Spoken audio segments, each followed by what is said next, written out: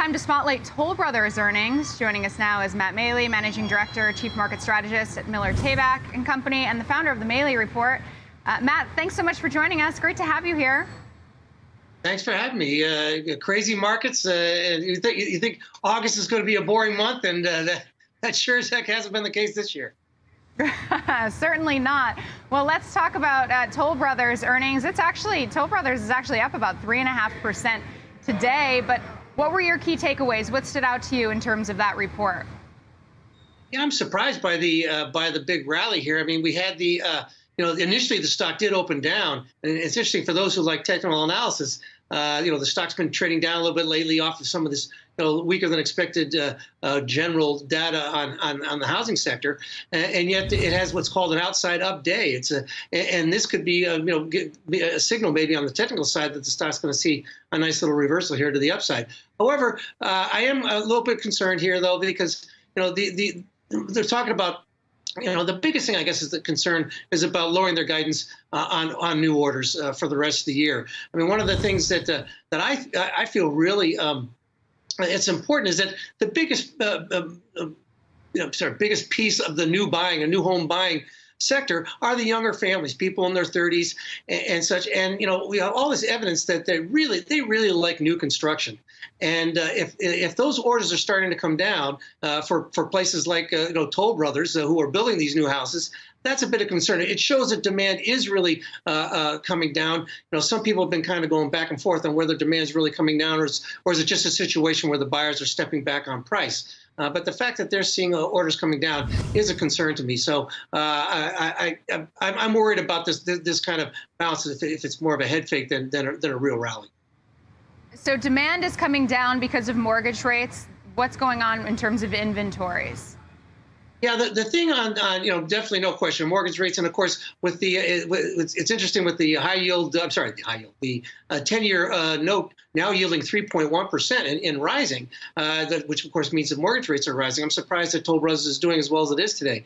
But as you said, the big thing that we're going to be looking at in the months to come is this whole thing with inventories.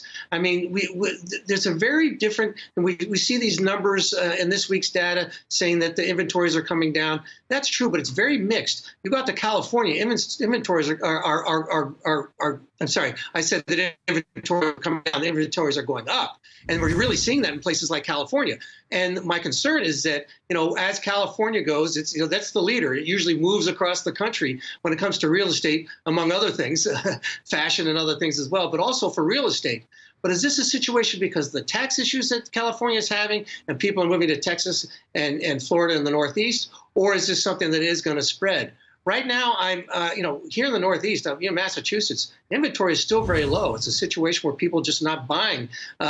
People aren't stepping to the plate and paying over ask like they did in the spring. But the demand is still strong. Inventory is still light. And we're going to see if this situation we're seeing in California and other parts of the country spreads to other parts. Right now, I'm not seeing as much as others. So I'm certainly not looking for a big crash that some people have been talking about in the last week or so, that we saw 15 years ago. Yeah, I wanted to ask you about that whole, we saw the boom, but are we going to see the bust? Because obviously we saw new home sales plummet. Pending home sales this morning actually fell a little bit less than expected, but you're not expecting the bust that comes after the boom. No, for a couple of reasons. Number one, first of all, I expect inflation to stay elevated. We may have gone past peak inflation, but it should stay higher than it has been in a long, long time, even though it'll be lower than it was in the spring and early summer. And home prices, you go back to the 1970s, a big burst of inflation back then. Home ownership was a great hedge against inflation and a great hedge for the stock market. The stock market had a rough ride, and home prices did very, very well. That's number one. But number two, we don't have any. Even though there was some crazy froth in this spring selling season, where you're getting 5, 6, sometimes 10 offers for houses over asking. But it wasn't this situation. They were cash buyers. They weren't people putting 5% down like they were 15 years ago. And so when the prices came down, people just said, hey, here's the key to the house. I can't afford this anymore. we don't have that type of situation. People can afford the houses that they bought. They're not going to default on their mortgages as quickly as they did back then. So, again, we'll probably see some softness as interest rates and mortgage rates move up, but I don't see anywhere near the froth that we saw 15 years ago. So, and again, being a good hedge against inflation, I think it'll hold up better than a lot of people are saying right now. But when do we see some softness in prices? Will we see a meaningful move lower in home prices? Well, I can tell you right now, in certain areas, and I can go like Texas, and I live here in the Boston area.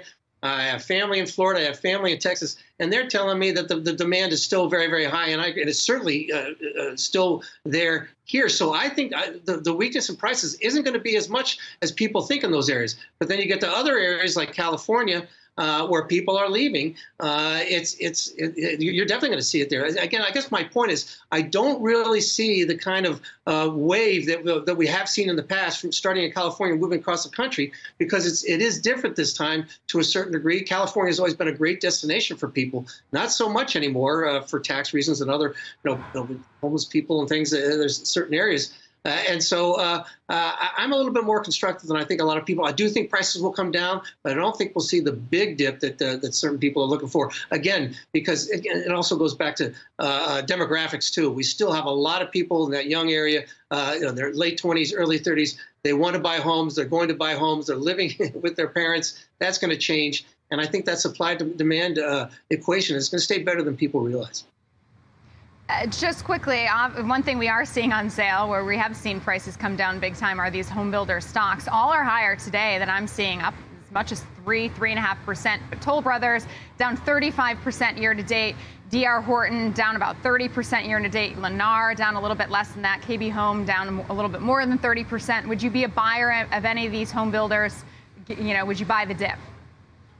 I would buy the dip, but not quite yet. I do think that, again, with these mortgage rates moving higher, and I'm cautious on the overall market. Like I said, I think inflation is going to stay high, and I think the Fed is going to, stay. They're not going to pivot anytime soon.